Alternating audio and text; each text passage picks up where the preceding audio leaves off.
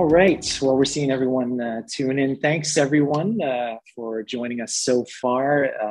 We're really excited to have you. Thanks for tuning in. This is Hungry for Change, our panel event for addressing campus food insecurity across the province. My name is Trevor Potts. I'm the Research and Policy Analyst with College Student Alliance, the Ontario's leading provincial voice for our college students. I'm super excited to have each of you join us. We're looking forward to all the action-packed agenda items we've got this evening. So we'll get started right on time and kind of get launched into it. And so with all that to, I'll pass this off to our moderator for the night, Gabby. Thank you. Thanks everyone for joining. I'm sorry about my voice. I'll try to do my best here. I'm currently recovering.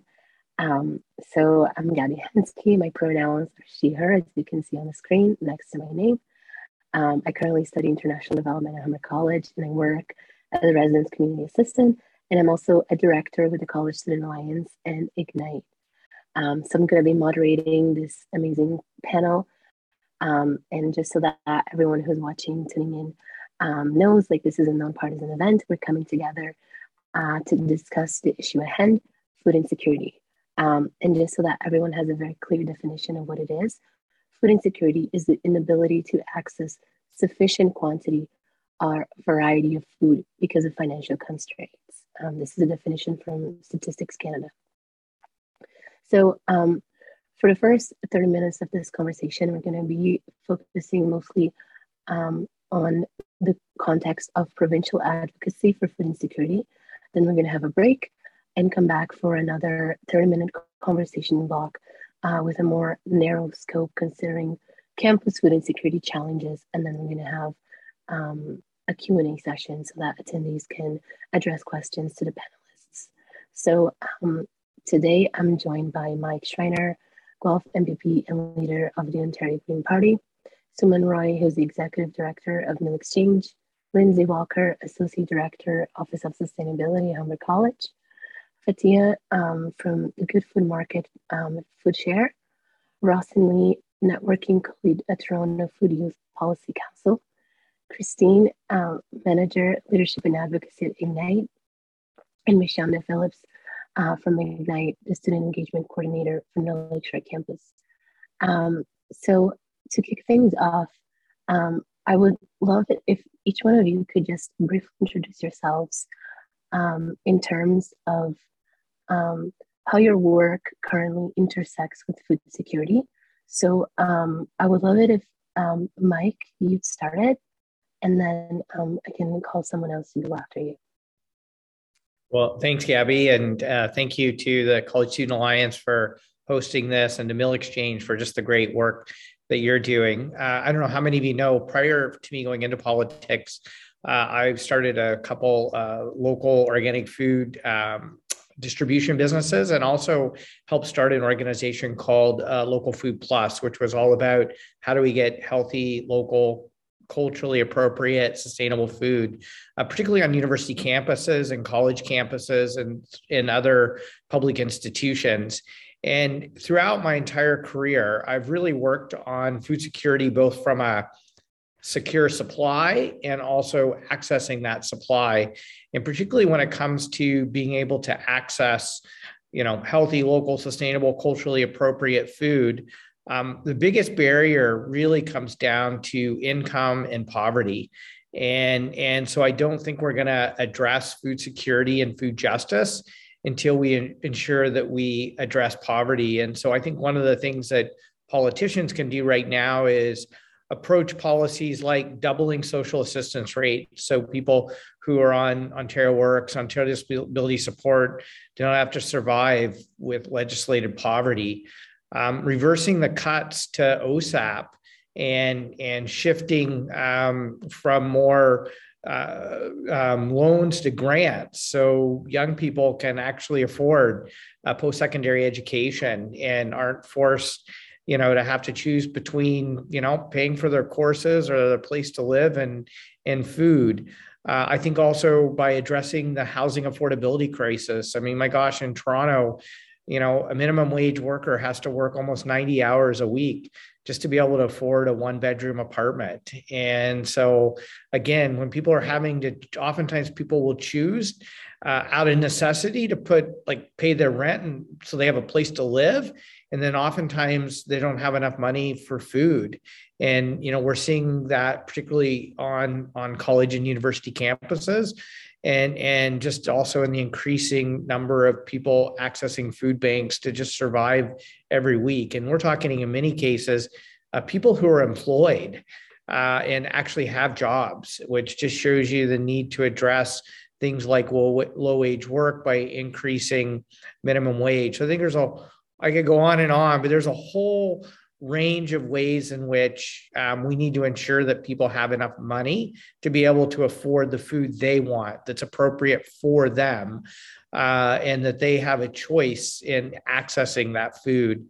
I think in the long term, I want to see food banks eliminated, but I think in the short term, supporting organizations, especially college and university food banks. And I would say to expand those, to think of them more as food empowerment centers where people can not only access, culturally appropriate food that meets their needs, but can also learn, food preparation skills and maybe participate in a community garden and grow their own food, and access community kitchens. So, you can cook communally with others, and just really be more empowered in terms of your food. And so I think government has a role in supporting those kinds of institutions and organizations as well. And I think all of you have an opportunity to put pressure on all of us, regardless of which political party we represent, to deliver those kinds of policy solutions.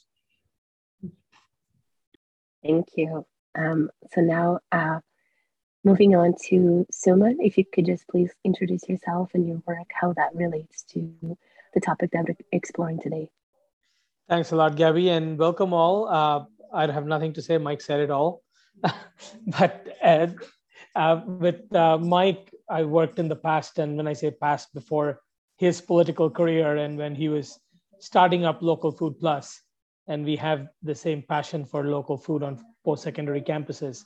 Currently, I'm the executive director at Meal Exchange, who works from coast to coast to coast on food insecurity on post-secondary campuses. We have worked on over 75 campuses across the country. Currently, we are at around 40 campuses at present.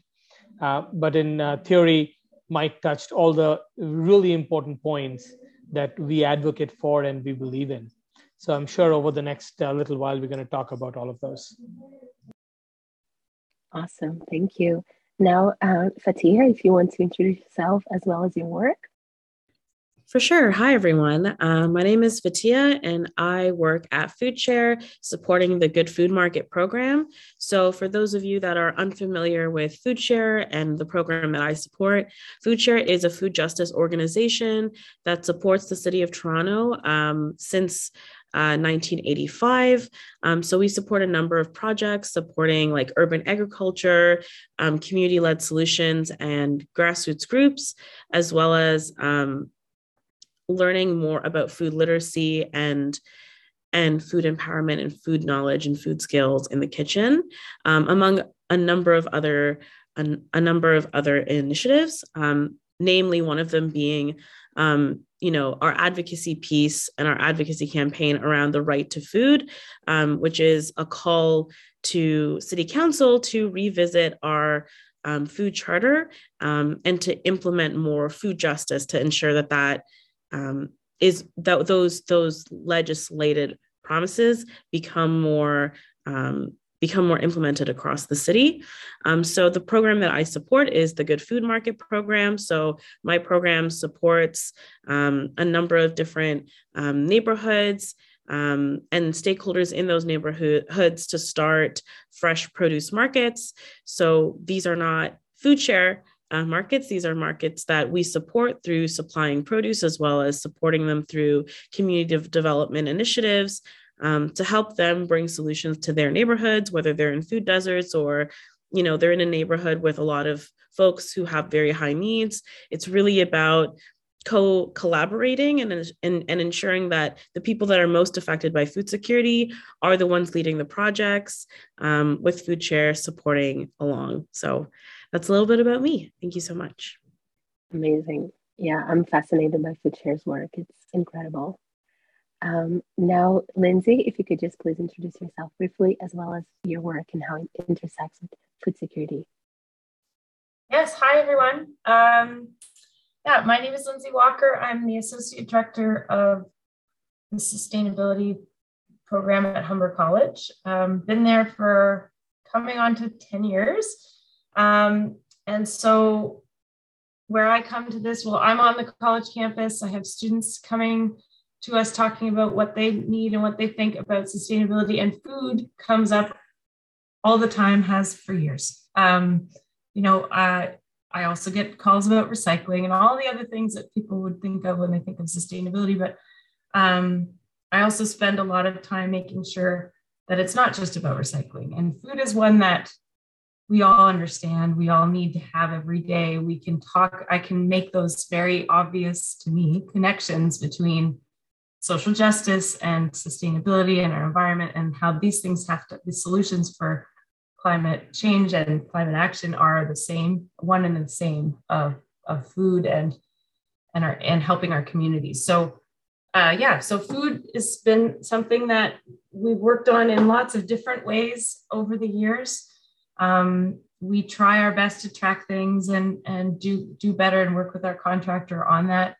But it's difficult. And I think we'll get into that with the questions in the next little bit here, but that's what I do. And that's why I'm here. I'm not the expert on any of the other things that everyone's talked about, but I'm definitely on the ground and would love to, and are working to try and make it better on the campus, because of all the reasons everyone else has explained. It's a key place to make change. Yes, awesome. Thank you. Now for Rawson, if you could introduce yourself as well and a little bit of your work. Well, thank you, everybody. Hi, thanks again to CSA and Humber. Go Hawks. I'm happy to be here and speaking with some incredible people today. So my name is Rawson Lee. Right now, I'm perhaps best known for being the networking co-lead at the Toronto Youth Food Policy Council. And that's a volunteer-run youth group within the city. Thank you. And our focus is getting youth involved in civic engagement, advocacy, and all different types of representation within the food systems of Toronto. So all sorts of things from, of course, food insecurity and food access, as well as migrant worker rights. The whole range is there. And so today I'll be talking a lot about my priorities based on that group, which is youth involvement and community building and social connectedness. So I'm glad to be connecting all with you today. And yeah. Incredible. I love your energy. If only I had like 20% of that today. And now, Christine, if you could please introduce yourself and some of your work as well. Hi, good evening, everyone. I'm Christine Galvin. I'm the manager of leadership and advocacy with Ignite. So Ignite is the student union that represents Humber and the University of Guelph Humber students. We have signed on to be part of CSA, so happy to be here this evening. A lot of the work that we do is to amplify students' voice and like the issues that students face outside of the classroom. A lot of that has to do with, affordability, improving their campus experience, financial aid, and improving health and wellness, as well as increasing a collective sense of belonging, which if you dig deeper into any of those categories, food and access to food can be found across the board. One, it does unify all students, but it also separates students with who they are and what they're able to have on campus and to be a successful student. So that's some of the great work that we get to do, Mashonda and I. So happy to be here. Thank you. And now finally off to Mashonda. If you can introduce yourself as well. Sure. Hi, everyone. I should say also, like Gabby, I'm also a little bit sick, so my voice go in and out. But yeah, so my name is Mishanda Phillips. I'm a student advocate with Ignite. So essentially what Christine said, I just, whenever issues our students might have, I advocate on their behalf. One of the things I'm really passionate about is food insecurity and how we can make food secure for everyone. So thank you so much for having me.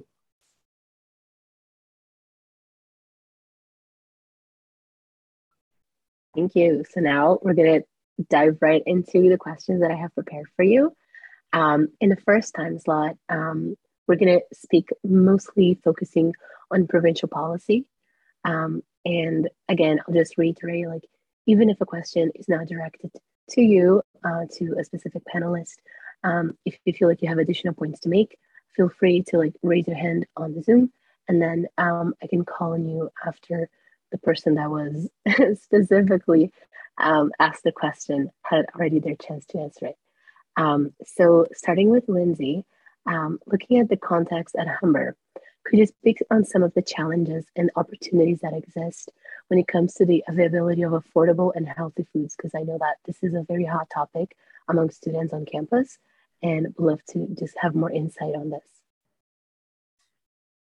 Yeah, so, and I'm sure other panelists will have other ideas, like what comes to mind in this moment on this panel will not be all the full everything, but the food system is the main challenge, I think.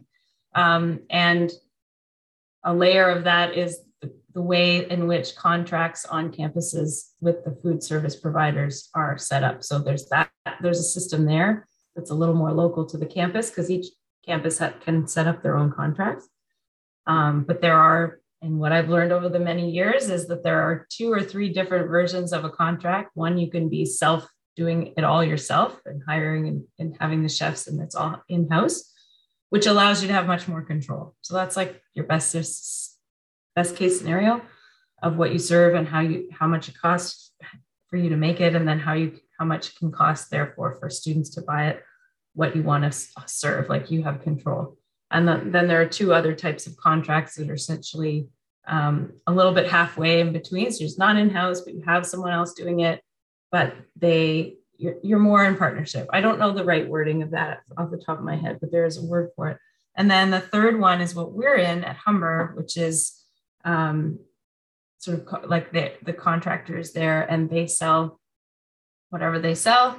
We get to ask, and we do get say in what they offer to some degree, but they need to make money, and then Humber gets a piece of that back to help with student bursaries. There's lots of things that we use that money for that's very beneficial and important for us as well, and for our students. But what that contract does is sets us in a way of how things must be. So when you go and ask about doing something, it might cost a little more. We can't, the pricing is set in a certain way. And what's happened, at least at Humber, is for consistency and pricing needs, we end up having a lot of brands on campus. So almost 80%, I think, of what food is served on campus right now is Tim Hortons and Starbucks and Pizza and Subway. And those aren't, maybe Subway, some of the stuff at Subway, but that's not healthy food.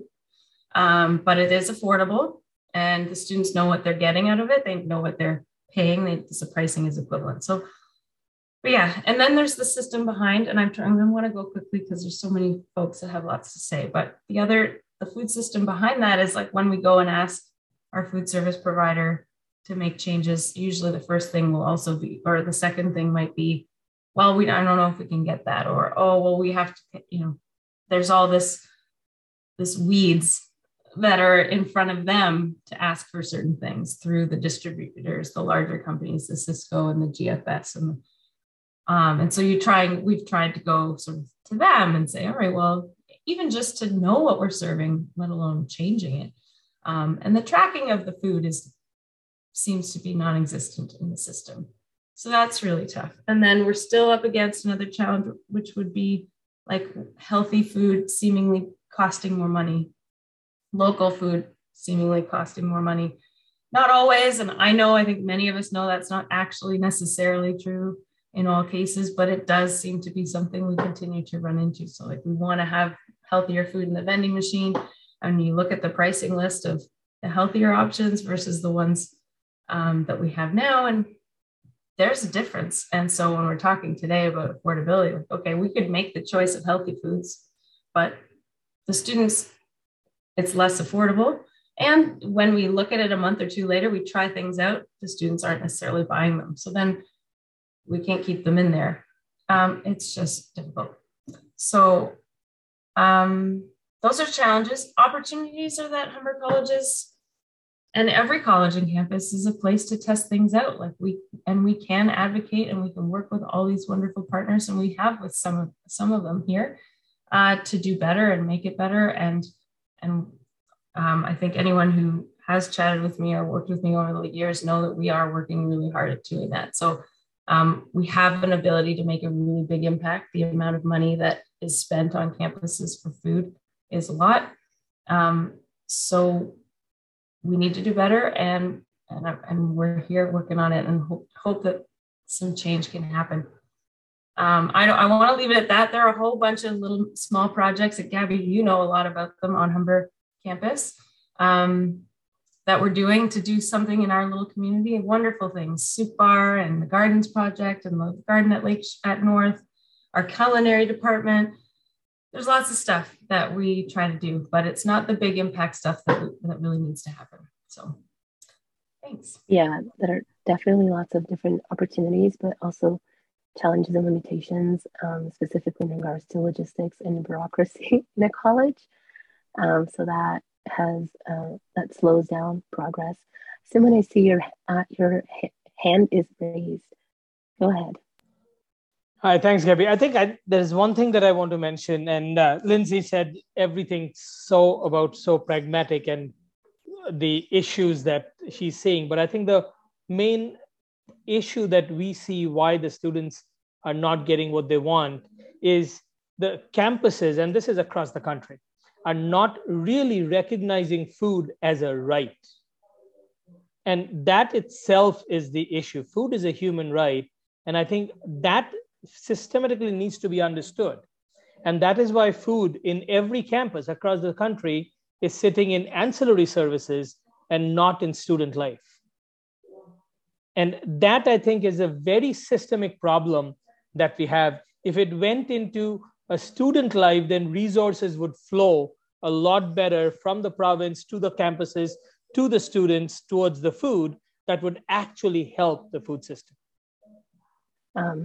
So now to Mike, from an experience perspective as an MPP and interested in food issues as you are, would you say that there is more that the Ontario government could do in addressing food insecurity?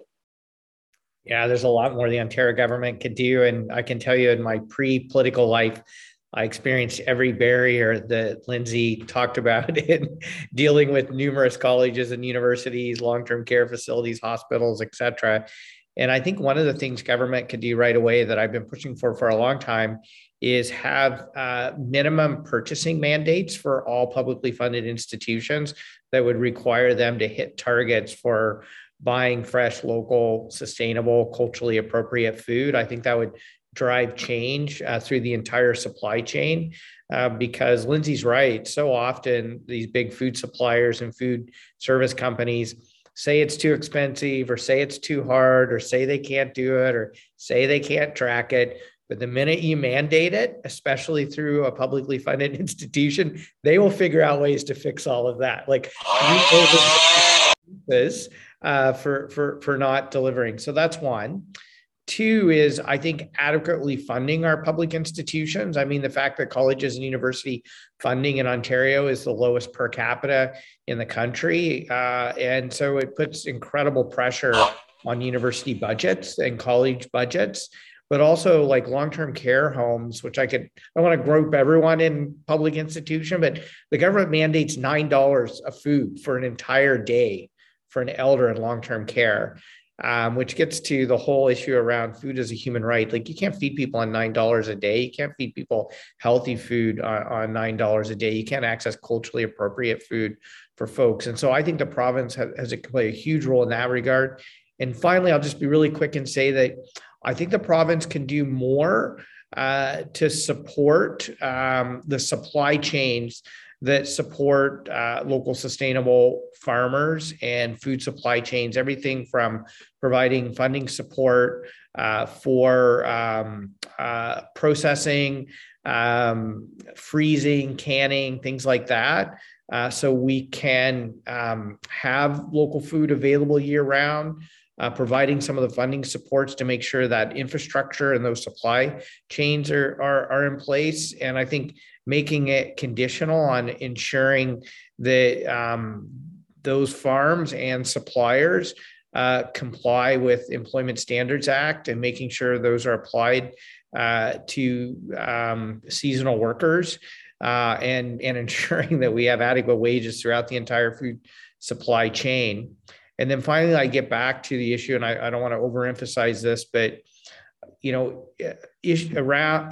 addressing issues of income security and ensuring that everyone has enough money to live on, housing affordability to access, et cetera, so they are empowered to make choices around the food they buy. And then finally, I would say, and I great to see somebody on the Toronto Food Policy Council. I was on it when I was a youth as well, probably dating myself. And I actually worked out of the Food Share warehouse a way long time ago when it was way back on Eastern Avenue. And would just to say that I think the government can provide additional funding support for food policy councils in communities and on campuses across the province, providing funding support for organizations, like Food Share and other food security organizations for all the just amazing programming work they do and all the beneficial economic spin-offs of that work. Because I know when I was, doing work with Food Share, Food Share was a vital purchaser supporting numerous local farms and then ensuring that food was accessible to people in the community and, doing a lot of really, I think groundbreaking. I don't want to talk too much about Food Share. You can talk about it yourself, but also just groundbreaking work and supporting particularly Black farmers and farmers who come from, communities of color. And I think there's so many multiplying benefits of that kind of work that the small investments that the government can make in those kinds of organizations pay off far more in community benefits than what is actually paid out through public coffers. That was a very thorough answer. And you already organically led through to my next question. So that was perfect. So now, Fatia, for you, so considering your own lived experiences and your current work with Food Share, that recently just launched a campaign, as you said before, for a new Toronto food charter that centers the experiences and the needs of marginalized communities who are mostly affected by food insecurity. What would you say are some important considerations for any kind of food security policy, in addition to what Mike just went over?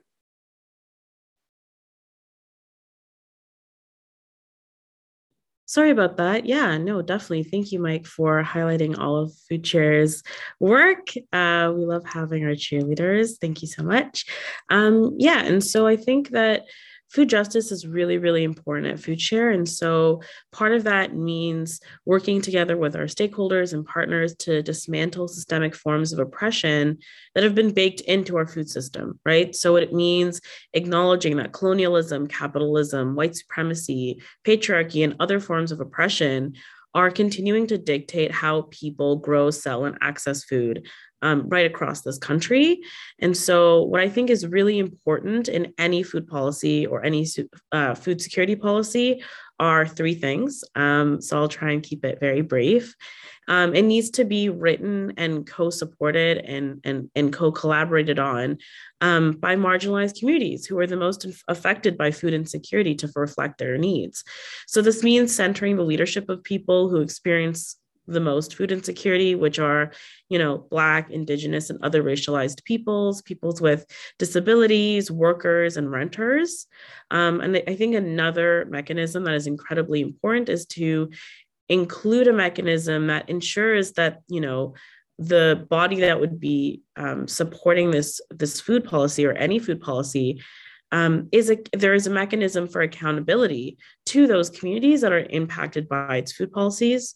And number three is actually allocating sufficient funding and resources to realizing the right to food, right? And so that just means communicating with, stakeholders and partners and leaders in the community to say, how much money should we allocate and how should we distribute this more holistically? So, I know there was kind of attempts, for example, at the city level here in Toronto, to kind of have a more holistic approach to food security.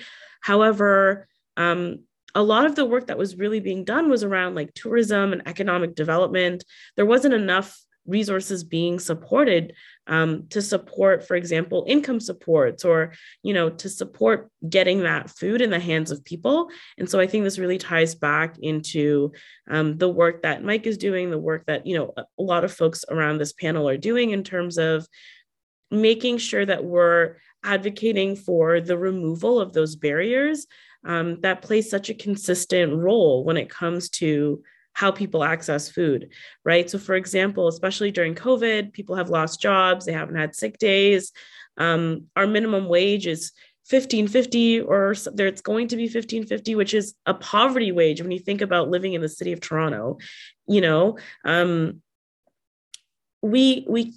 so many, impacts and policies and legislations that need to be put in place, but also, at our community levels, employers, institutions, and the like have to really take into consideration that food insecurity isn't just a question of, providing more produce. If people can't afford to buy your produce, then, it will go to waste, right? So I think it's a really interconnected, I think it's a really interconnected approach, and something like a food security policy really needs to take all of those considerations and as well include some of those mechanisms around including sufficient funding, as well as a mechanism of accountability to ensure that, we're actually walking the walk besides talking the talk. So, yeah.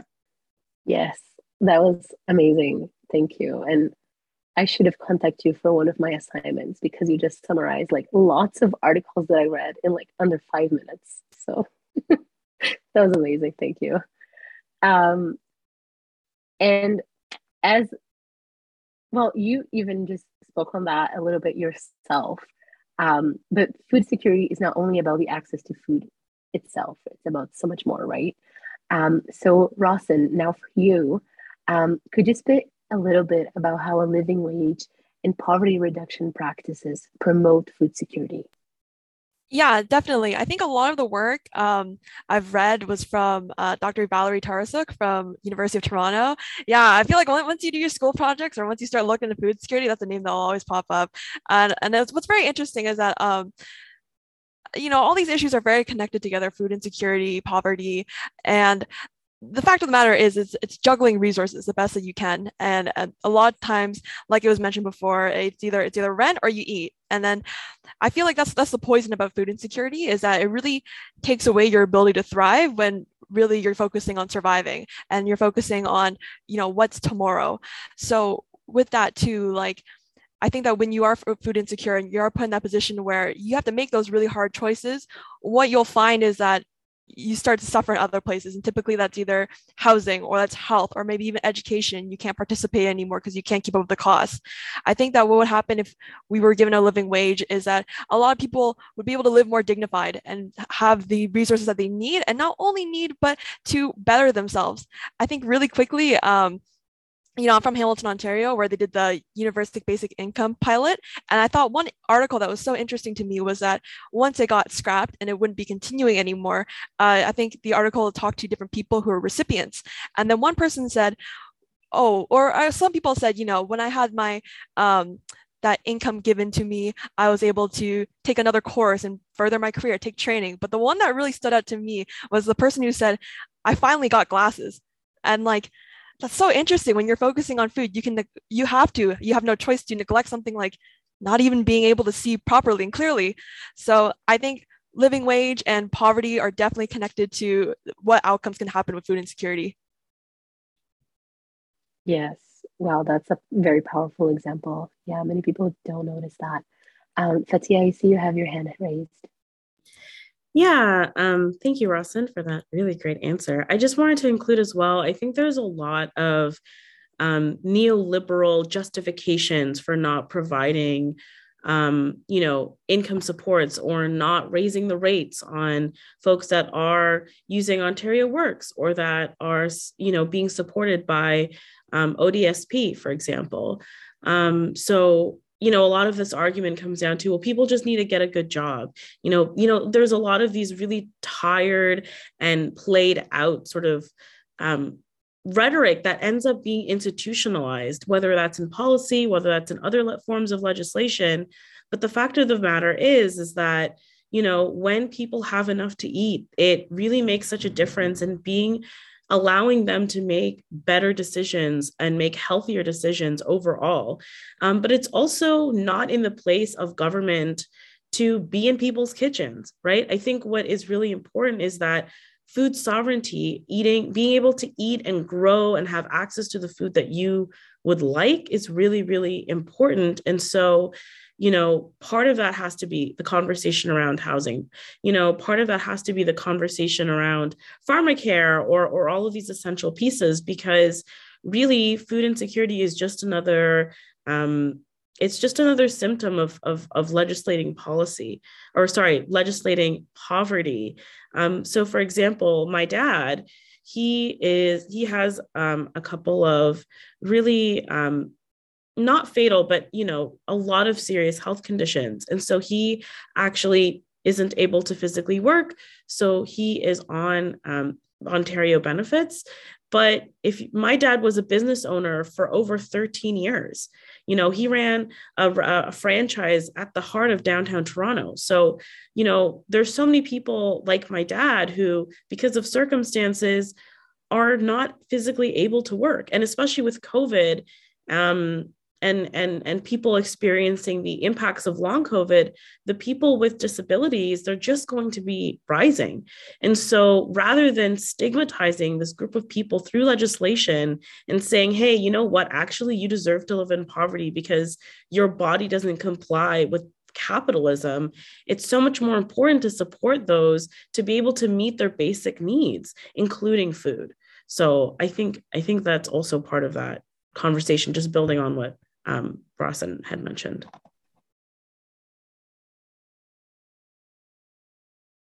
Yeah, that was amazing. Thank you. So those are all the questions that I had for now. We do have some panelists who have to leave. Just briefly, I would like to give the students attending here the opportunity, if they want to have any questions right now, just very quickly, 1 or 2 questions. We have time. If you want to, you can raise your hand or just share that in the chat. Yeah, go ahead. Hello, everyone. My name is Gabrielle Kotik. I run the Ukrainian Student Club at Humber College, so Kristen and Mashanda are familiar with me. Essentially, the question I had for everyone here is, how are you going to implement having an actual food bank on campus? I mean, if you consider that we have 83,000 students, both full-time and part-time as a mix, that's the equivalent of a small city. And I saw that we shared the soup bar, which again, the great way to kind of help students, but at the same time, as someone who has used it, it's not going to solve this, the problem. I've been to other campuses where they do have food banks, and it's been really active and as a good key tool in assisting students, given that some international students can't go to food banks, for example. Myself, I'm not an international student, but a lot of our club members are. And especially right now during the middle of a war, you can't access those services, because if you do that, it can impact your permanent residency application in the future, because you can't demonstrate that you have enough adequate funding in order to remain in the country. And then that's only for international students. If you think about other students who are working full-time, who are domestic students, such as myself, for example, you don't necessarily have the time in order to, go out and get food If you're on a campus, I know back in Ottawa where we have like a food bank in our actual community, they addressed that by changing the hours. And our food bank back in Ottawa is open from 6 p.m. until 8 p.m. at night, which gives people the opportunity if they need to take public transit. And in Toronto, I've noticed, because I actually live over in Markham, so it's actually 2.5 hours for me to get to campus one way to Lakeshore and one way back, so 5-hour travel time. So if you take all these things into consideration, and again, those are just some literally like small things, how are we going to open a food bank on campus and just make that happen? Because I think policy change, great idea and everything, but as someone, I asked this question when we were at the National Food Summit to those, I think some of you were attending. And again, I don't think all of you were there, but nobody on your panels has ever been homeless like myself. Has never actually had to use a food bank since they were a young child, never washed their hair with Tide soap because they didn't have hair soap because they couldn't go to the food bank and get some, or because when you went there was none. So I think like policy change, great idea, but we need actual action, and advocating can only go so far if you're not going to have tangible like solutions. So how are we going to bring a food bank to Humber College so that students can actually benefit from the support that they definitely need? Yeah, Fatia, go ahead.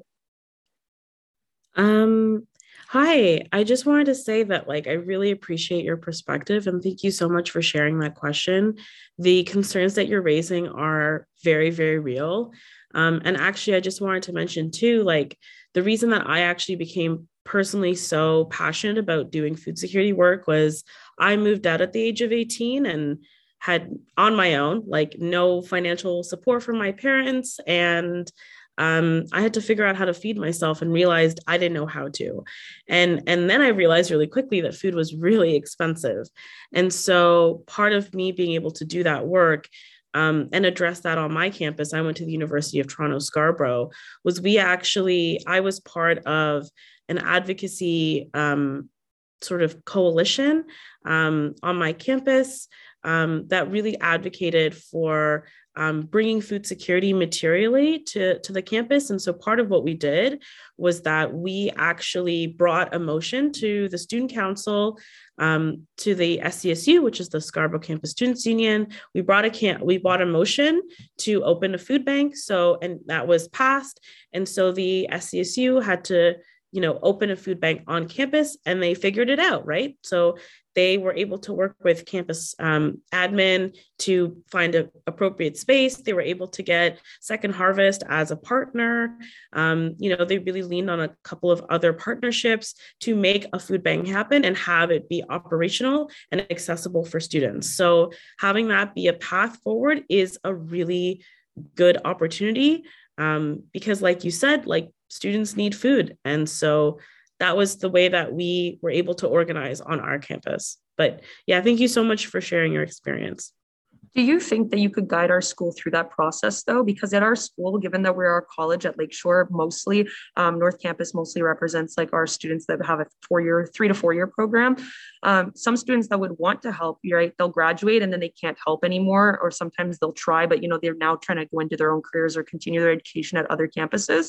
Do you think that that's something that Meal Exchange can help with, is to guide the school through that process or to choose students, regardless if they've graduated as alumni, to help with that kind of programming? Because even if it won't necessarily benefit them, I'm sure that a lot of these students, and myself included, want to see others be able to benefit from that. And so if that's something that you can help with, coming from your position, that would be really great. If that is something. Yeah. I would just say that I work at Food Share, not Meal Exchange, although Meal Exchange is amazing. I will say though, my student camp, my former student union, the SCSU, I'm pretty sure their food share or their food bank is still operational. So if you can just send me an email, I'll include my email in the chat, and I can connect you to whoever's at the union right now, just to kind of have you stay connected with them and kind of figure out the logistics of what a food bag would actually look like on your campus. Okay, I'll do that below. Thanks. I saw that Suman had his hand raised first, but I will let Christine go just because she can probably touch on the follow-up question that was just asked. Okay, so Christine, you can go ahead. Thank you so much. Great points. Some of the things that Ignite has attempted to do is start a club at the Lakeshore campus so that it's something that students can carry forward year over year with the support of Ignite. One of the things that we tried just this past year, obviously the pandemic prevented a lot of that, was just like a dry goods, take what you can or take what you need cupboard for students. Unfortunately, like a lot of the times, things are just like not taken. And so, or not taken, or like things go to waste, or like it's just empty for weeks. So we did partner with the music school in order to have like students basically take care of it. And Ignite was there to fund it and support it and like secure space and do things like that. It didn't really get the kickoff that we wanted to see because of the restrictions around like campus being closed and access to campus. But it's definitely something we wanted to start through the clubs program. For the International Grad School, which is downtown, a little harder to, put a soup freezer there and ensure that soup was getting there weekly. So something we did for international grad students, also knowing that these are international students who have like different dietary restrictions, or students who are like, soup is new to me to have like daily, or to like something that I am used to regularly consuming. We provided like Go-Kart City grocery gift cards so that those students could access groceries and cook them the way they want to, and like eat the way that they were used to, because we recognize that giving like providing a free soup bar is great, but if you are someone who like doesn't recognize any of these ingredients or has these dietary restrictions, or your classes are during soup bar hours, like it wasn't beneficial to them. So those are some of the things that we have tried to implement. And, previous to my position at Ignite, I did work at George Brown, where they do have a really successful food bank that is in partnership with Second Harvest, and like a good food market that happened every Wednesday. We did a lot of the goods that were accessed by students, like were taken. Really great program, but I know that a lot of the things that we had to, or some of the problems we ran into, was like an abundance of, it's weird to say an abundance, but like things that would either go to waste or that we would give back to the food bank because students weren't accessing it. So like such a great point. In career, you always have a great points. But a food bank isn't always the best solution. And I'm not saying the things that we are doing are, but different ways we are definitely trying to do that at Humber and UGH. Thank you for all those different examples, Christine. Now, Suman, if you still remember what you're gonna say, you can go ahead. Awesome. No, thanks, Gabby. I think I really like Christine's last point that food banks are certainly not the right solutions on campuses. A lot of campuses. One, because on my passion and in my free time, I run 5 food banks in Scarborough. So it's not that I don't like food banks, but bottom line, food banks is not the solution. And especially on campuses, and I'll make that very clear, because most of the food banks are very poorly funded across the country. Because most of the funding that is coming to run food banks is coming through Students' Union, which is coming through your fees, which in principle is a problem anyways. However, with saying that, most of the food banks end up in very poor amount of food or very poor choice of food because of that reason. However, if Humber really wants to have a food bank and there is enough students who really think there is a need, I think your first step will be, of course, get it approved by the Students' Union and Ignite in this case to sign off and say, yes, we want officially a food bank, but also connect with your neighbor Daily Bread Food Bank. If you can get a support from Daily Bread, you suddenly solve the problem of access to the quantity of food that you need. So Second Harvest is great because Second Harvest rescues food, but there is no guarantee how much food you're going to get or what food you're going to get. While with Daily Bread, you have almost a guarantee on the types of and the balance of the food. So that is, I think, once the internal Students' Union work is done, your next step is to see if you can get, and we recently opened, Daily Bread recently supported the campus food bank at Centennial. And now Centennial College Food Bank is a Daily Bread food bank. They get weekly delivery dropped off. So they have that. So there is a model around it. So that should be your next step.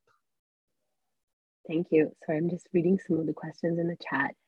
I don't know if anyone here from Humber would know, is there a program with the Humber Room Culinary? Program with the Humber Room Culinary students in the Learning Garden at Humber North? Yeah, I just typed in a quick answer, but the answer is yes.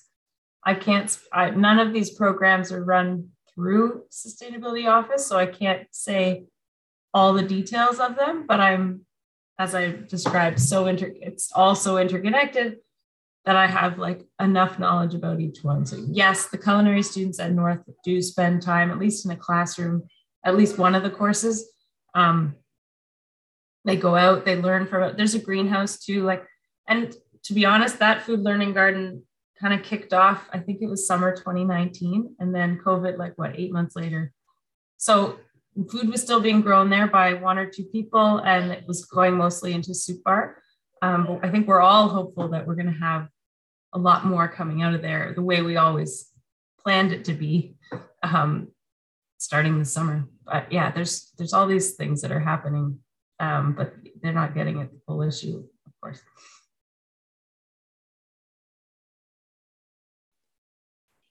Yeah, all right. I'll just this one more question, and then we're going to have a break, all right? So go ahead, Capriya. Right, I would say it's probably a bit more of a comment than a question. I respect exactly like what Suman just mentioned in terms of it not obviously being the solution, but of course, like at the moment, kind of what I'm hearing from students and what we're seeing on our campus, it'll certainly help. So I'll definitely be looking into how to kind of do that process. So I appreciate you kind of giving me insight into that. In terms of, I feel like it's always coming out of students' pockets.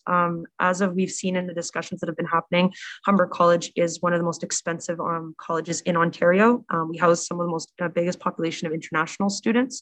Students pay, and for some of our students from Ukraine, anywhere in $20,000 plus range, where, it's 3 times or even 4 times more expensive than domestic students.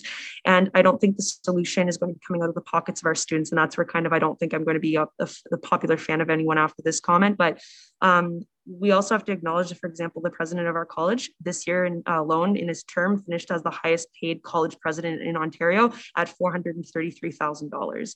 So I don't think that the solution is to take money out of the pockets of the students that are struggling, but rather, when we think of donations and supporting politicians and people doing donations for whatever they do, helping people with other programming or things like that. I did fundraising for about almost 2 years. And so I do know that some people give very generously, and different people from positions who make money like this, I'm sure do donations. You shouldn't be investing in your own school with your own students. And I think students would really appreciate that if that support was coming from the people who make quite a bit, frankly. And that's kind of my thoughts on that, is if you want to donate to other places, why don't you just donate to your own food bank within your school to support your students? If you truly care about them, then that could be something you would do out of the kindness of your heart. And it would still be a deductible tax. If you want to make that something that's possible and register it, then you get your money back, a portion of it from the government at the end of the year when you claim it. A very interesting point. And if this is something that you're very passionate and very invested in, a way that you can address this would be joining Ignite's board, having those conversations with Humber's administration, because you do have access to those rooms. And depending on how you're able to organize this initiative or maybe frame this in a certain way, you can even get the whole board on the same page as you and bring forward a proposal to Humber, establish moving forward, we want to see the college taking those steps. I believe some of those are very actionable items they can be reached, they can be advocated for, is really just a matter of attaining a certain level of perceived authority by others. But yeah, like it's really good to see your passion, and I really hope that you're able to affect some change. Thank you so much for sharing. So right now, we're gonna have a 10-minute break, so everyone can just fill their water bottles, go to the washroom, do whatever, pet your cat maybe. And yeah, we're gonna be back at 7:07.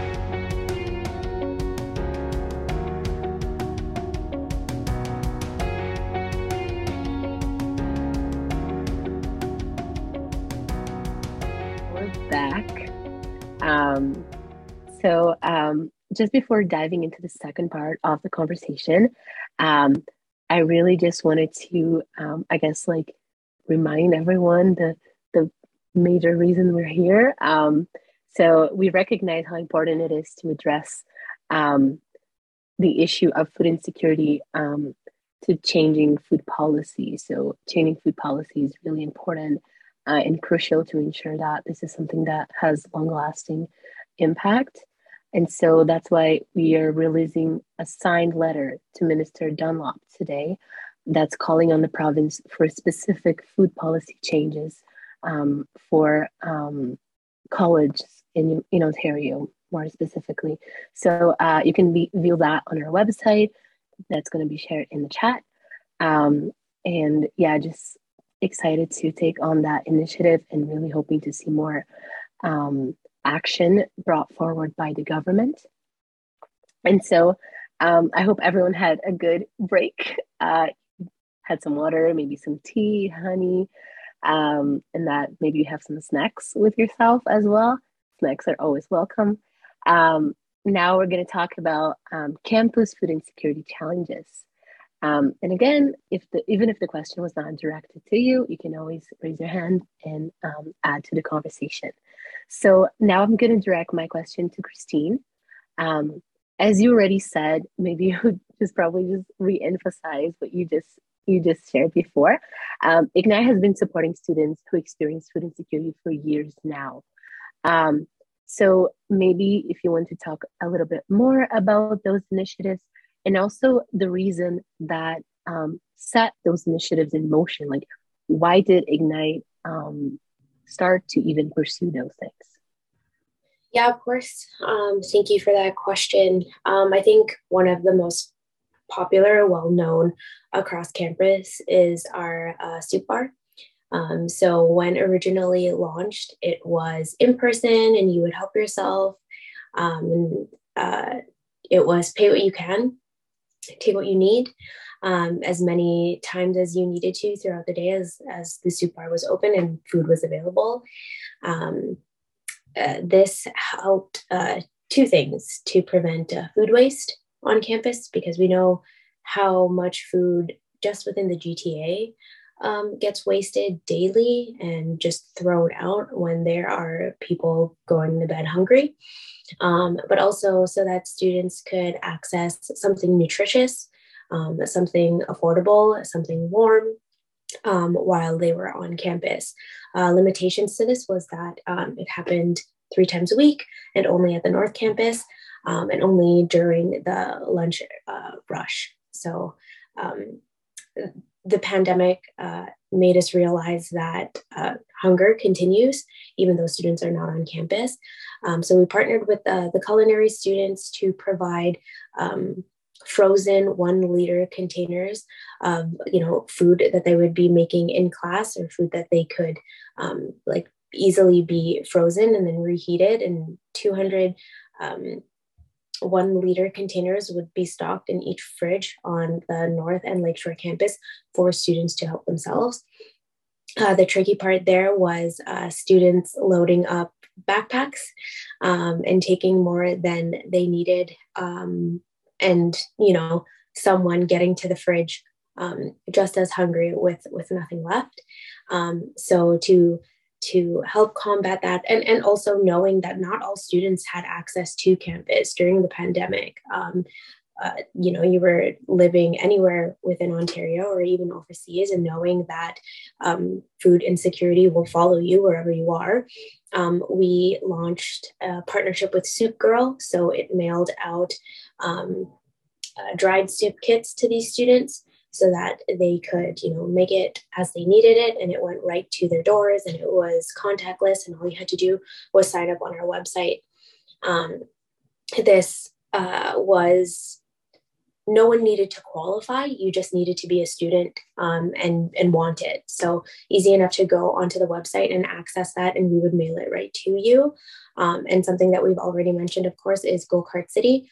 So that was originally piloted for our international grad schools, just understanding your international students. You're also downtown, and you're probably not going to go to the North Campus for a 1 liter thing of soup. And so this was a way that we could equip them with the funds to go and get food that they would be happy to consume, happy to cook.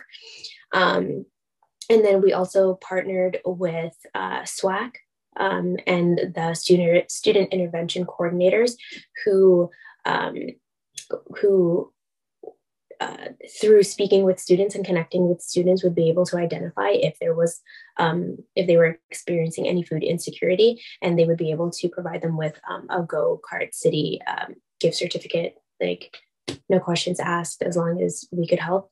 Those are the 3 things that we have been doing under our umbrella of like health and wellness. Things that we are continuing to do on the advocacy front is ensuring that students on residence can access food, that they are like dietary restrictions are being met, religious, like the things that they are able to consume, and like culturally appropriate. We think that cultural food that someone wants to eat based on their culture, that's access to food, right? And we could absolutely give out bags of groceries to students, but like if someone receives that and has no idea how to prepare it, no idea what it is, or has an allergy to it, it could be triggering, and we don't know how helpful that is. So we found that the best way was to just, Go Kart City, and that was a fantastic partnership there. Something that we're hoping to do is partner with Too Good To Go, which is a very interesting app that is launching worldwide, it seems, and that's to prevent food waste, and that's just partnering with grocery stores and restaurants. It's not a secured partnership yet, but it's something we're definitely looking forward to, and students wherever you are living can open up this app and see what restaurants and grocery stores are things that are absolutely edible but not sellable, and then you can get that at a discounted price, and hoping to create a partnership where if you are a Humber or Guelph Humber student, you would just be able to access that. And we, Mashonda and I, sit on the Wellness and Food Committee on campus, and Lindsay had mentioned how difficult it is to dream of something that seems like an excellent solution, and all of the red tape and the weeds in order to get there. So it seemed like a great idea to sit on this committee and say like, yeah, let's put affordable, healthy options in vending machines, and then realizing that's not easy. But it's an interesting fight, and one that Mashonda and I will continue to do. But yeah, like access to food on campus and students being hungry is unique in so many ways. And so those were the different ways that we are trying to combat that, knowing that tomorrow someone could come to us and be like, well, you didn't answer this. So yeah. Thank you. Yeah. And again, conversation organically already started to go towards my next question when you touch on culturally representative foods. So thank you for mentioning that. So this question, both Fatia and Rawson can answer. So what would you say, and anyone else as well who has a valid answer, of course. What are your thoughts on the importance of communities having access to culturally representative foods? And also, what role do communal food activities like community gardens have in developing a community, in establishing that sense of community? You can raise your hand if you're ready. Okay, sure. So sorry, your first question was, what's the importance of having culturally diverse food, and what is the importance of having communal activities? Are those the two? Okay, cool. Yes. So I'll try and take a stab. So I think the importance of culturally diverse foods is that, of course, when people, I'm going to make the assumption that all of us here are settlers. Sorry if anybody isn't, I'm just making that assumption. But obviously, as settlers, we do have a responsibility to build solidarity with the many Indigenous nations that exist and the urban Indigenous community that exists in our city as well. And so I think part of resisting, white supremacy, capitalism, and other forms of oppression, two of those activities that are intimately tied to resisting, those forms of oppression are communal cooking sessions, as well as and kind of opportunities like community gardens, and as well as having the kind of diversity to support culturally diverse produce. Like, those two things are intimately connected. But I would also say that I think a lot of times people tend to use community gardens as a way to co-op and also, have it as an excuse to not actually put any action towards, some of the barriers that exist, especially on campuses, right? People will be like, well, we have a community garden, so like, that's enough. It's like, no, it's not. If we get to the root of, diverse students, whether they're international students, domestic students, Indigenous students, and students with disabilities, renters, like, just the wide gambit of students that exist, those folks do need to be represented in the campus food system. And so actually, Christine, I actually sat on the food user committee at U of T Scarborough as well. So I'm like also familiar with that space and how it can be really frustrating when you're trying to make those changes and those recommendations, and they're getting just caught up in red tape. And so thankfully, you can find some allies in that space and make that happen. But I just think that often, like, workshops or community gardens, like, these are all great pop-up events, and they are important and necessary, which is why, for example, at FoodShare, like, we all invite chefs all the time, whether they're from, the Caribbean or whether they're from just other communities across Toronto, to take an ingredient and be able to showcase what they can do with it based on their, cultural cuisine. So we do have activities like that because I think it's important to have people know what to do with their produce and have their cultures represented, especially for me when I first moved out. I didn't know how to make Bengali food. I'm from Bangladesh. I didn't know how to make Bengali food. So part of that process was really important. But at the same time, I think those sort of initiatives around like community gardens or workshops or pop-ups, they need to be tied, especially on campus. They need to be, I would think, they need to be tied to broader initiatives to put more money in the hands of students to be able to afford food on campus, whether that's credits, whether that's bursaries, whether that's, whatever that looks like, that is the most accessible for students. I think that needs to happen because I think you just can't have these sort of workshops in isolation. So of course they're important, but they have to be tied to advocacy initiatives to be able to really garner that kind of traction, to make them long lasting and not just have them as like pop-up events.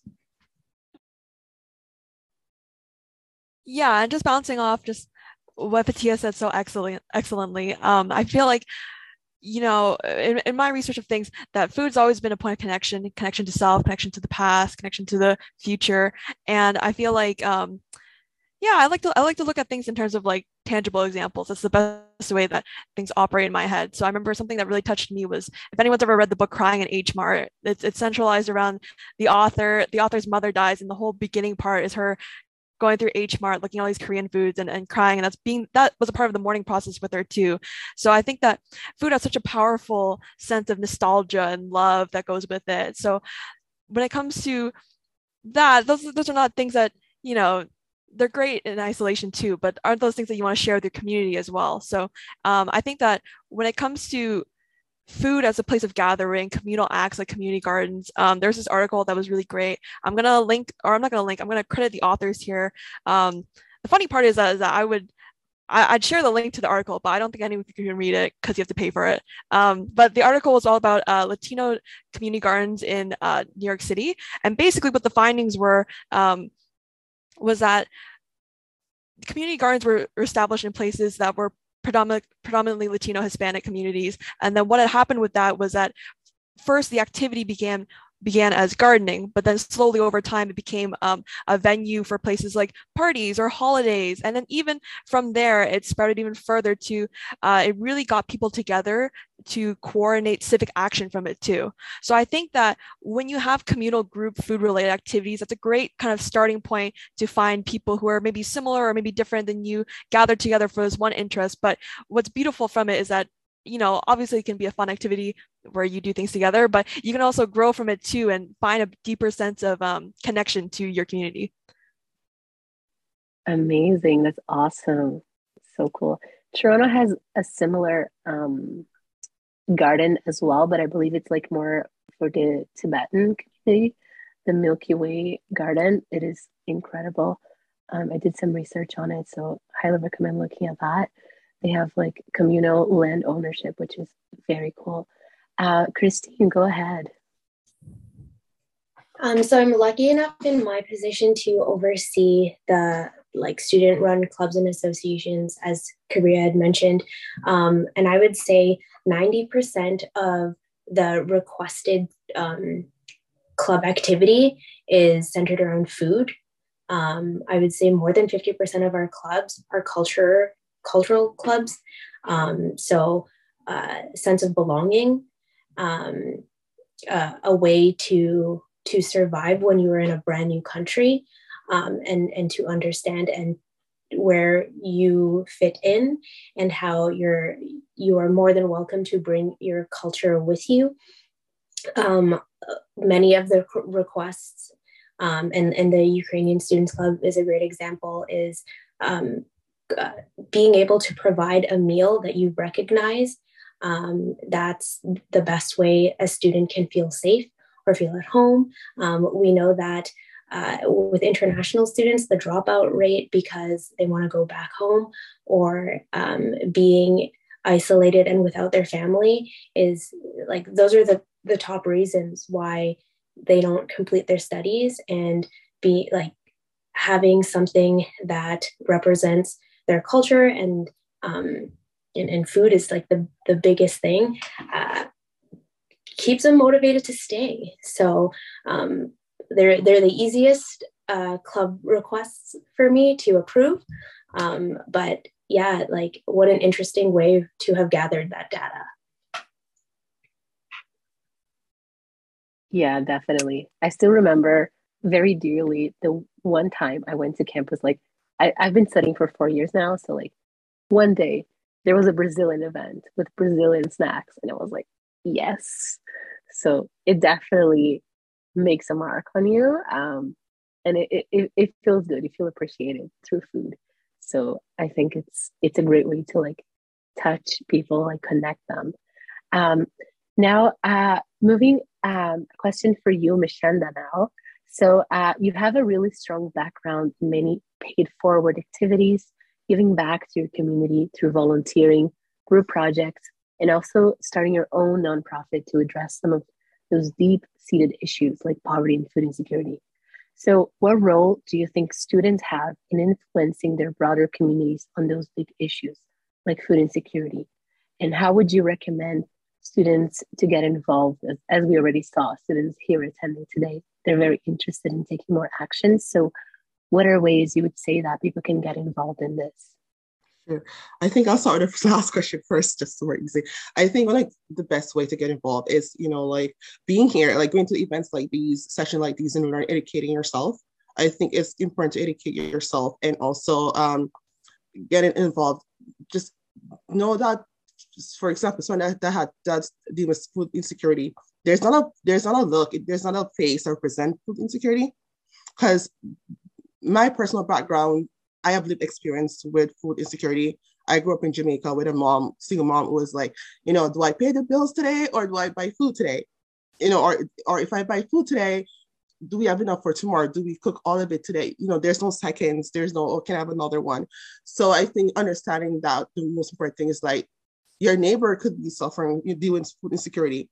I think also in terms of education, it's knowing that food insecurity, it doesn't mean that a person might be eating, because sometimes in my case, we were eating, but we weren't eating stuff that was nutritious for us. We were just eating stuff to say we were eating, to say like, to say that we were eating, that, we go to bed hungry, but it wasn't the stuff that was for us. And myself, I'm divorced single mom for 12 years with my kids. I mean, during those 12 years, past 12 years, I've had food insecurity as well. And again, it's just like educating yourself, understanding it too. And also, I think one of my biggest things is to be kind, because everybody's going through something. So even educating yourself and learning about it, like go from empathy lens. I would say one of my biggest thing is empathy lens, in terms of stuff that you can do for the community. So for me, in my personal experience, my lived experience, I do a lot of paid forward events where I donate to shelters, youth shelters, survivors intimate partner violence, and they're awesome from my personal experience. But for me, in going to that, some of the things I decided to do was not only, so donate your time, which is a big thing. Donate your time is a big thing. And I do that a lot of the times. Also, like, advocating as well, like advocating for them in your community. Tell your community about them, amplify the voices of those, because a lot of time people who are going through stuff, like there's a lot of stigma around it anyways. And a lot of time people are going through these things. It's embarrassing that, because you never think you'd find yourself in that situation. So I think that if you can come together and talk about these things and destigmatize it will help a lot too. And I would just say like, just find ways that you can do. And one other thing is like, know that you can make a difference. Because I think oftentimes, like even going back to the last part of the question, oftentimes we think we want to do something about certain things. And we think that, okay, I can't do it because just one person, just myself. But knowing that it takes one person to make a difference. And so I think for me, ultimately, just like, do what you can and educate yourself, advocate, amplify the voices, destigmatize it, and just know that food insecurity doesn't have a face. Like, it could be your neighbor, it could be your family member. So always lead with that empathy lens. Yes, amazing. Thank you. Okay. So now moving to the final question that I have for the panel today, for Suman. So from your experience supporting student leaders all across Canada, would you say that there is an untapped opportunity gap or maybe some root cause that we're missing as of now? Because we see that food insecurity is only growing, and there are very strong community programs. So we see action happening, but why are we not seeing food insecurity rates changing at the same rate as community action?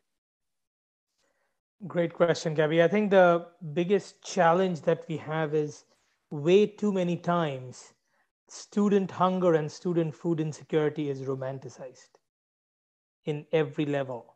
And we as Meal Exchange, when we speak to funders and donors and we talk about that, and I can't even tell you, and even some campus administrators have said, oh, when I was a student, I had the same problem, but that's the life, that's the way they will learn, which is itself is a huge issue. And I think that narrative needs to change very fast. And that is something that's preventing the growth on the student side.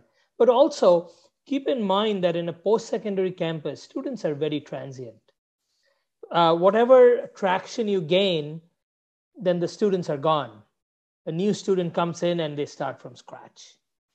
And in my past life before Meal Exchange, a while ago, I did work on a private company who used to be on campuses. And it was a untold mantra for us all you got to do is just survive the year, and then there's a new student. It's a new beginning, already. So that being transient and not enough continuation causes a lot of issues for the student movement to proceed. While in the community, it's a different conversation. Even now, if you look at the governments, tell me one government in provincial, federal level across the country who really is talking about food security for post-secondary students. Nobody. But because of pandemic, we heard the federal government giving millions and millions of dollars to food banks. But how many of those really came to a campus level food bank? Negligible. As Meal Exchange, we tried to grab as much as we could, and we gave out gift cards to students across the country, but it was like 0.0001% of what actually was given out. Because post-secondary students, though it is such an important demographic, they do not hit the political agenda of a lot of political parties. Just because students are busy, students have their courses, they don't have the time always to go out. And now with everything else that's going on, the time is of essence. They do not get to go out and really make the noise that others can do in the community. And that, I think, personally, is one of the reasons why students are always ignored. However, elementary school students, it's a different conversation because the parents are fighting for it, not the students. But in post-secondary, parents are not fighting for it. Post-secondary students are adults, they're grown up, they are on their own. So, and they don't have the time or even the experience and the expertise to actually fight those battles. That's why in this file, it is so difficult to move the boundaries from here to here.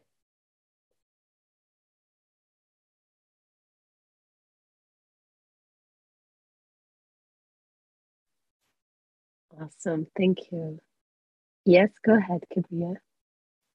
I just really want to say thank you to Suman for saying what he just said, especially that last portion, because he has a really good point in terms of when you're younger, you have someone else fighting for you. As you get older, that's less present. I actually have the opportunity to be a part of the Indigenous community here at Humber College. And so Jason Seawright, he's our Dean of Indigenous Education and Engagement. And he's been working really hard for the last so many years while he's been here at Humber, advocating and being that person that the Indigenous students need. And he's been working with Lynn Short. She actually works as like a mentor here at Humber for technology and advancement learning in horticulture and whatnot.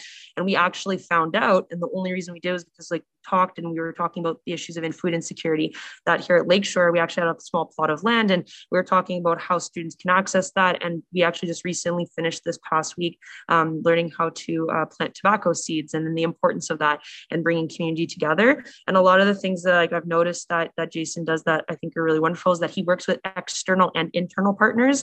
And even though, let's say at Humber, there's something that's not necessarily because of the red tape getting approved right away, we seek those external partners in order to continue to help those students get advocated for. But also something I've noticed too through the Indigenous Center here at Humber is that regardless if you graduate, you're still invited to come to a lot of the programs. So you're not kind of left out in the wind like once you leave the school, because you've now built those structures and those supports and you've gotten accustomed on how to navigate the system. But then once you leave, you now find yourself kind of like in that feeling of like, oh no, I'm isolated, I don't know what to do, I don't have those supports.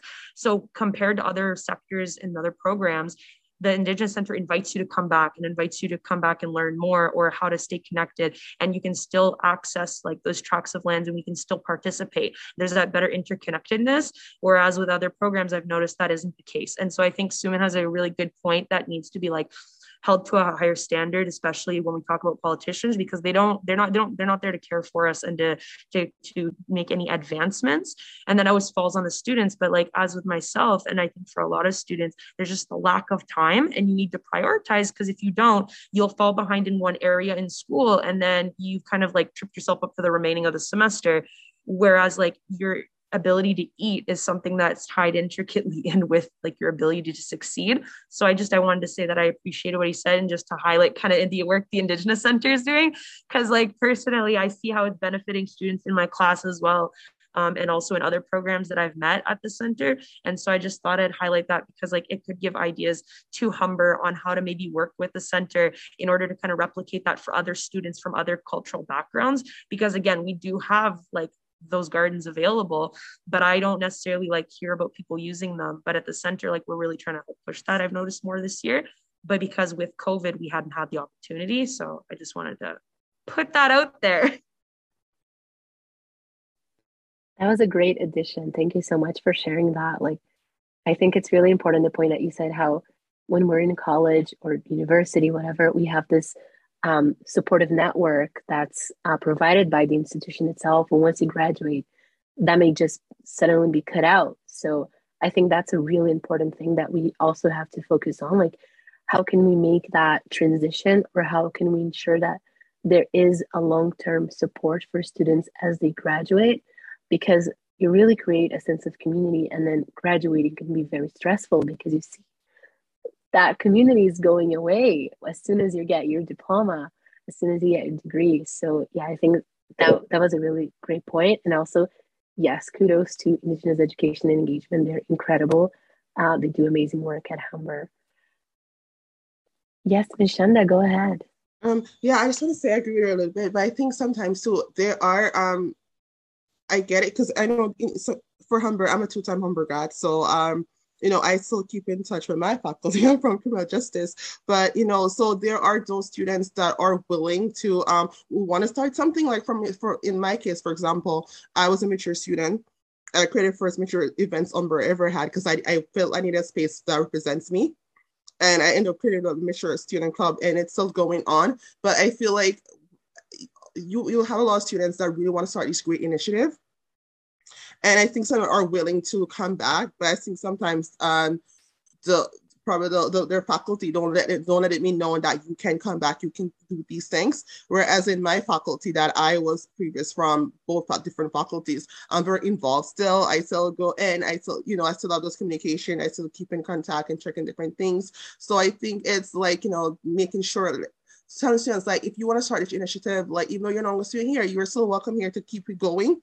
And also for example, be a role model, or be like I'm trying to think of the words. I can't think of, like a mentor for others coming in, so that even if you can stay on full time or whatever, you can give a lot of your time, then those that you mentor can come on. So it keeps on paying it forward, because I believe in paying everything forward that you have. And if you have students that come in and want to stay there, and you tell that you can stay here, you can do this initiative and stay here, and then they mentor someone else, and it keeps going. The chain keeps on going, and then there can become change. But I think too, if you don't let them know that there's a possibility, then it's not going to happen.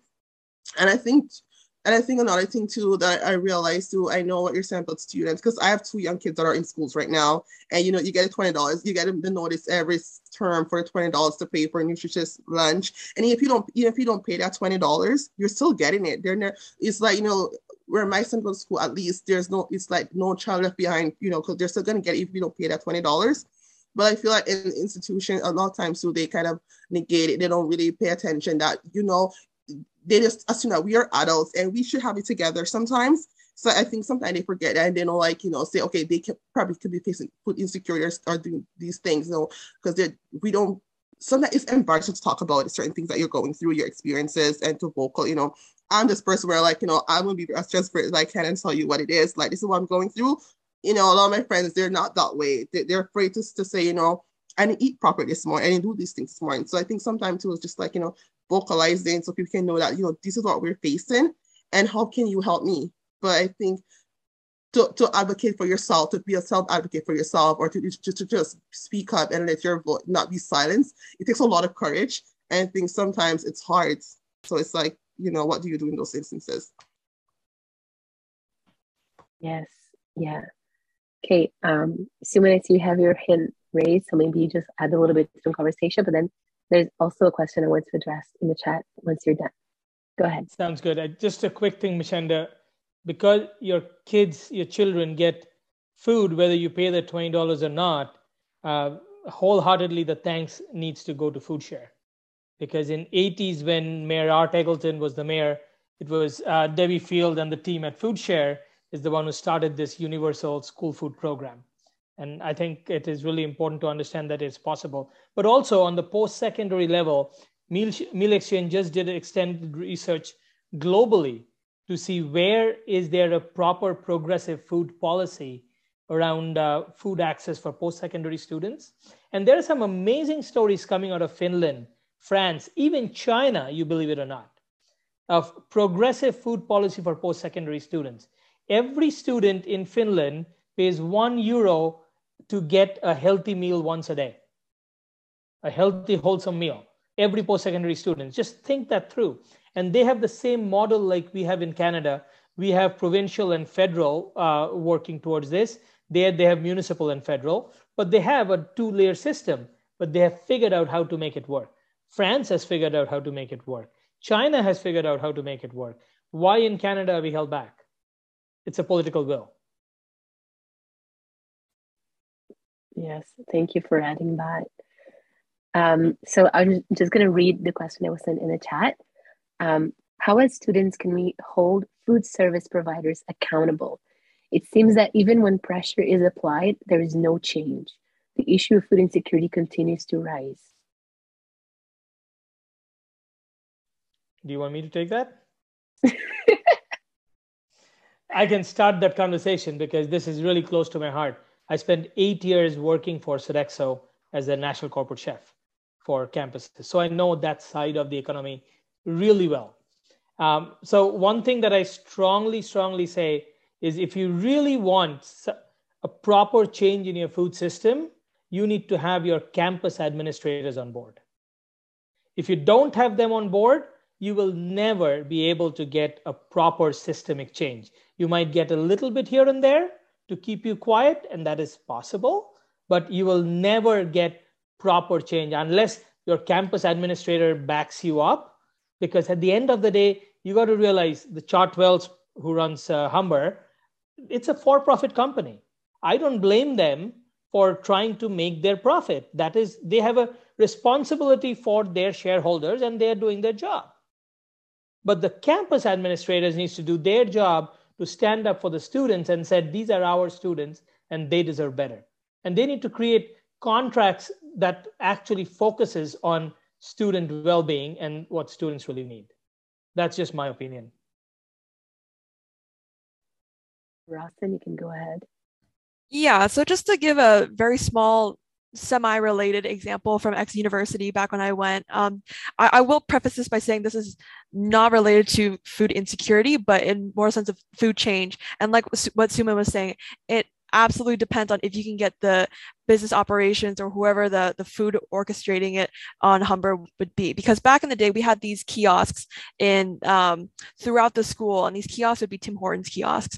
So eventually, I think for whatever reason, they already needed to be renovated in some type of way. But then at the same time, perhaps it was a perfect storm. Students were already complaining about, not complaining, sorry, I shouldn't say, well, yeah, they were complaining, rightfully so. No, they were so they were advocating for more local and sustainable foods, as well as cheaper and more affordable options. But in regard to the local and sustainable option, that became one of the higher voted things of what they wanted. So I remember there was a consultation that eventually took place between the Ryerson business operations team and then a bunch of student groups that were really pushing for that. And ultimately what ended up happening was that the kiosks within the school buildings, not the separate Tim Hortons buildings on campuses, but the five to eight kiosks were replaced by local businesses opening up their own little remote satellite locations there as well.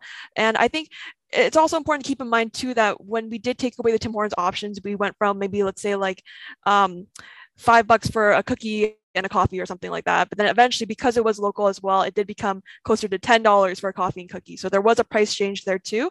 But just to say again that I think sometimes it does take a perfect storm for things to change. But as well, I think maybe perhaps you shouldn't be too discouraged by not hearing a lot of action right away, because I think sometimes when things bubble up, they can lead to something. But I can totally understand. It takes a lot of energy and it takes a lot of emotional labor rather, to push these projects further. So I think, yeah, you should keep at it, even if it's not paying off right now. Yeah. Yeah, Mishanda, would you like to add anything? Yeah, I'm just gonna say, in terms of Mr. Suman was saying about your administrators, I think that is true, because I remember for me, I know Humber, for Christmas time, for example, they tend to donate to all these big organizations already get so much support already. And I remember for me, this is not like, this is for security, but not within Humber College itself for students there. But I remember a couple of years when I was a student, a few years back, I wanted to do a food drive to donate to children that I know probably would not have food for Christmas or toys, whatever it is. And I mean, going to administrate just to get approval to even run a food drive collect from students was a big deal. It was a big thing. I remember going at the drum through so many different channels, so many different hoops. Like, you know, I got like 10 no's. I would email the one person all the time that could give me the go ahead, and it would tell me no like 4 times. And then last time I was just like, I think you should meet me in person first before you tell me no. And it was me, you know, actually going there just like I'm a business person, but I was a student there. But, you know, just, you know, presentation and going there and, you know, show them all the facts and, you know, why this is necessary, show them all the research. And I think then that really helped me. So I think if students really want to push for this, which I think they should, you know, they have to be able to, like, you know, keep going, because you're going to hear a lot of no's. There are going to be a lot of no's, but to keep going, keep fighting for it, because this is something that is needed. And even, you know, in terms of Humber, I think they're trying to do, like, for example, replace all the unhealthy stuff that they have for at the machines right now. I remember one of the students said to me, you know, she was like, this is like asking us to quit cold turkey. Because they're like, you know, you don't ask us what we want. We don't just replace something. Ask us what we want. Like, let our voice, we are the students here. At what point do our voices count? So I think that's a big deal. Just, you know, make sure you're listening to your students. Listen to your students and listen to what they want. And the administrator, you know, do your due diligence, do the research, and listen to them, provide proper food. Not like nobody should go to school in this. We are in Canada. We are in this country, supposed to be a very rich country. We are in Canada. It's not like Jamaica, you know, it's not like other countries. Like, I'm now in my country, Jamaica. Kids are going to school, they're getting lunch, you're getting everything like that. Like some places, this is a Canada, a country that have a lot of money, that, you know, that always, you know, promoting everything that is good. It doesn't matter what age you are, you should not be going to school hungry or not having proper food to eat. It is wrong. First of all, it messes with your education, messes with your brain, everything else. So I think that, like, Humber, we need to take a stand to say, like, you know what, we are going to take a stand and make sure that all of our students no longer face food insecurity. Yes, amen to that. Suman, go ahead. Just a quick one line. I think one thing that is really important for all the students to understand, that people in the administration and all, they have their job because you are paying your tuition fees. And don't go in meekly as you're begging, because food is a right. You're not begging for good food. It is your right to have access to good food. Go with that mentality. And I think that is what your confidence, and that is what it's important. 100%. Yes. Especially international students. Like, we provide more money to colleges than the government currently. So very interesting thing to be aware of, our purchasing power. And yeah. So we, again, naturally move towards a Q&A period as in the schedule. So I'm going to give people more chances to raise their hands if they have questions, either students participating or panelists. If you have questions for one another, you can do so right now.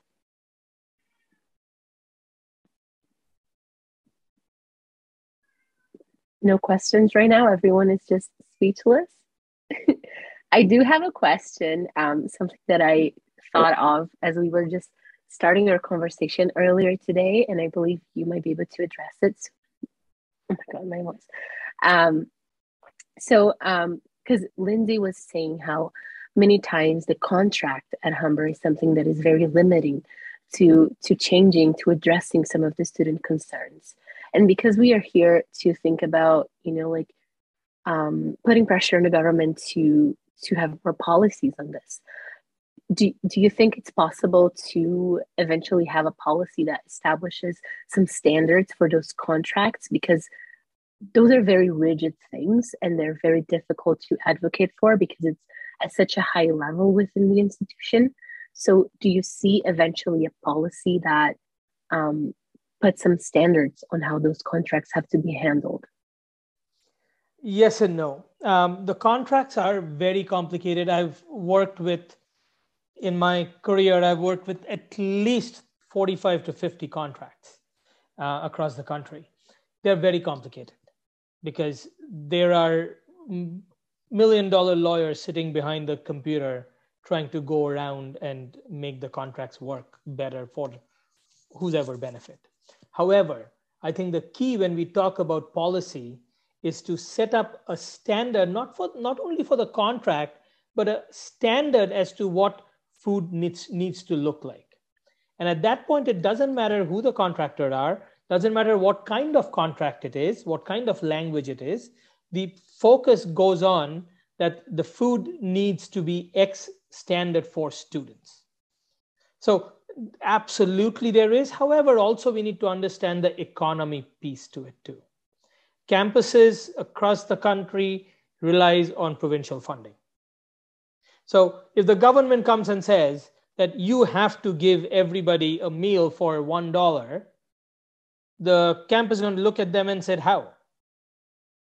So it is a full circle. When the government makes regulations, they need to come with a solution. And that is why in the beginning I said, and I keep on advocating for this, food service needs to get out of ancillary, because ancillary or business services across all campuses are a zeroed out account, no profit, no loss. While student life is subsidized by the campus. And food being so important to education, which is the primary reason an institution exists, we all know, then there is no reason why food should not be important. So as soon as it can be advocated to move into student life, immediately that opens up funding door from the province to the campus and to the campus to actually food. And it can be done in different ways. We are currently, Meal Exchanges, working on a policy proposal that we are going to present, we are working through to our next summit, which we are trying to figure out, and we are doing research at this point, how we can convince the government without adding added funds, how they can change their current subsidy program or current allocation program to actually provide some kind of a subsidy to either the students' union or the campuses to provide food for the students in an economic manner. So we are working on that, and we are taking some models that is globally working. So I think something like that is absolutely doable, but it's really hard to come to a for-profit company and say, oh, I don't care how you make your money or you lose your money, you need to do this. It is really hard to do that. Yeah, very difficult to navigate. We need a lot of effort from people with a lot of expertise on how to address those. So I'll give everyone a chance again. Any questions emerged, anything maybe you want some more clarity on, you can either raise your hand, you can ask in the chat, and then I can raise your question. Okay, I guess everyone is just speechless after this incredible and very long conversation. So I'm really thankful to everyone that joined us today. Some people already left because everyone is busy. So I really, really appreciate your time here, your efforts, and those amazing answers, and the work that you do. It's really inspiring, just like being in a room with people that address this, because it is very hard. There are so many barriers, so many limitations, so many no's that you hear. So just being inspired by everyone else's efforts, like for me at least, it's a very big motivator. So I really appreciate that, as well as the students we have attending, the questions that you pose and experiences you share. I also appreciate that very much. And I'm pretty sure you're going to be future panelists of future events, because that's how you get started. I hope everyone here had the chance to learn something new as well. So yeah, just thank you so much. And just a reminder that elections are coming up in June. So make an informed choice, know who you're voting for, what their platform stands up for. hold your elected leaders accountable. That's how we can affect change. So yeah, for more resources, Trevor will share some stuff in the chat. If anyone wants to share their own websites or any way how to connect, feel free to do that right now. And yeah, just overall a huge thank you to everyone who attended here today.